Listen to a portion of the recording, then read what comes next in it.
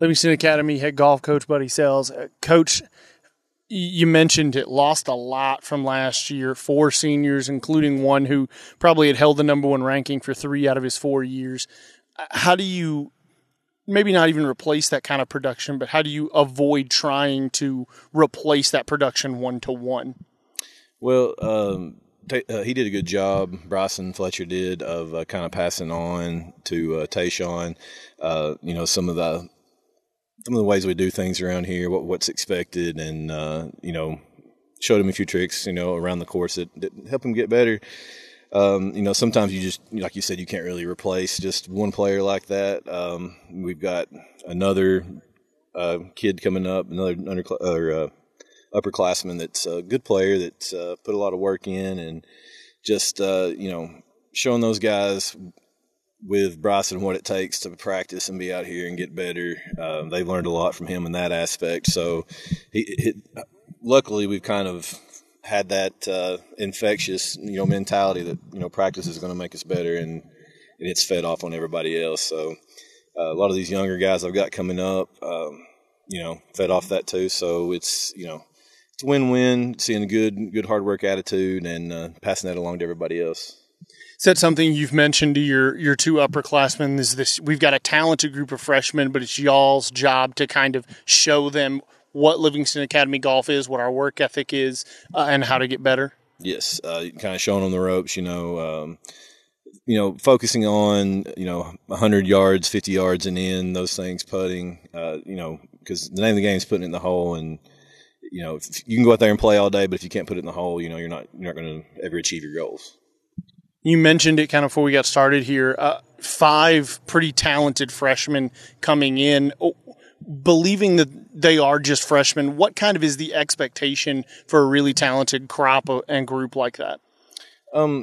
Just this first year, this freshman year, it's going to take a lot of it's going to be a lot of experience. It's becoming more familiar with the game in general, all the courses we play, the different schools in our district, the different courses they have, becoming accustomed to, adapting to the fact that golf isn't basketball. The goal's the same height every gym you go to. You got a 15-foot free throw line.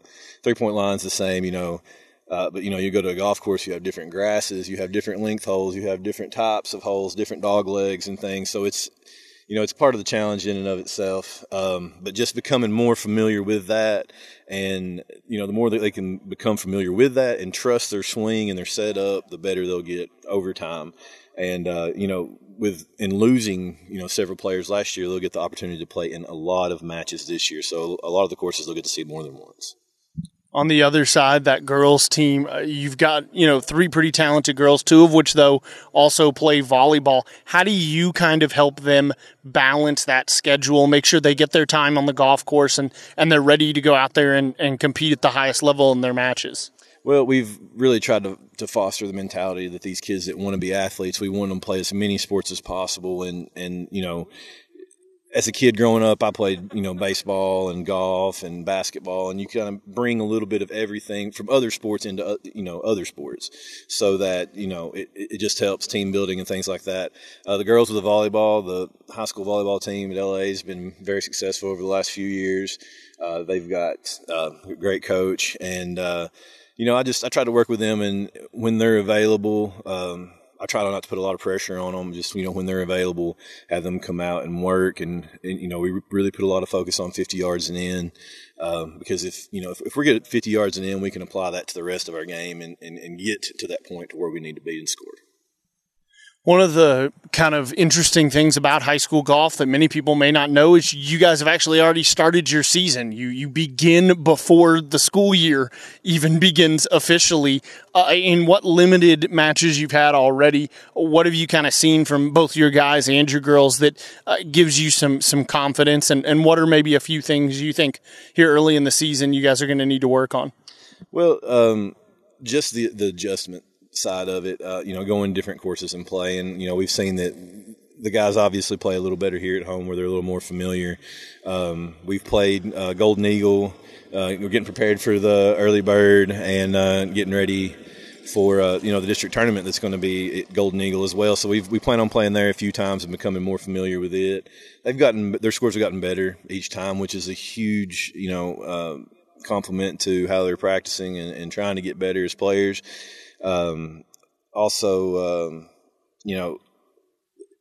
They're not afraid to compete. They're really green, but they get out there and they pin their ears back and they get after it. They don't let the fact that they're a little less experienced than the others, affect them. They hang out in there and they battle the best they can. So that gives me a lot of hope for the future that they're not going to get discouraged. We're not going to lose matches. We're either going to win or we're going to learn. So we're going to take that mentality and try to grow as the season grows and as they get older and their sophomore, junior, and senior year, and hopefully we'll see the results of that in the future.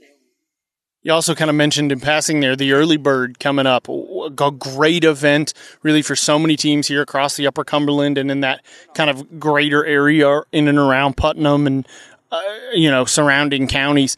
What does an event like that do for you guys here early in the season, being able to go and see so many local teams play on such a kind of an infamous course and against some really good competition? Yeah, it's wonderful for our kids. They get to go see a lot of, not just the course, but also the players that they're going to see in the district tournament. There's also a few teams that's in our region that comes there, so that also helps us kind of have an idea of what we're going to have to be prepared for once we get to that position. If we advance on what to expect from other teams. There's a lot of great players. I've seen some amazing rounds of golf in the Golden Eagle, or the Early Bird tournament at Golden Eagle Golf Club. Coach Pitts does an amazing job putting it on.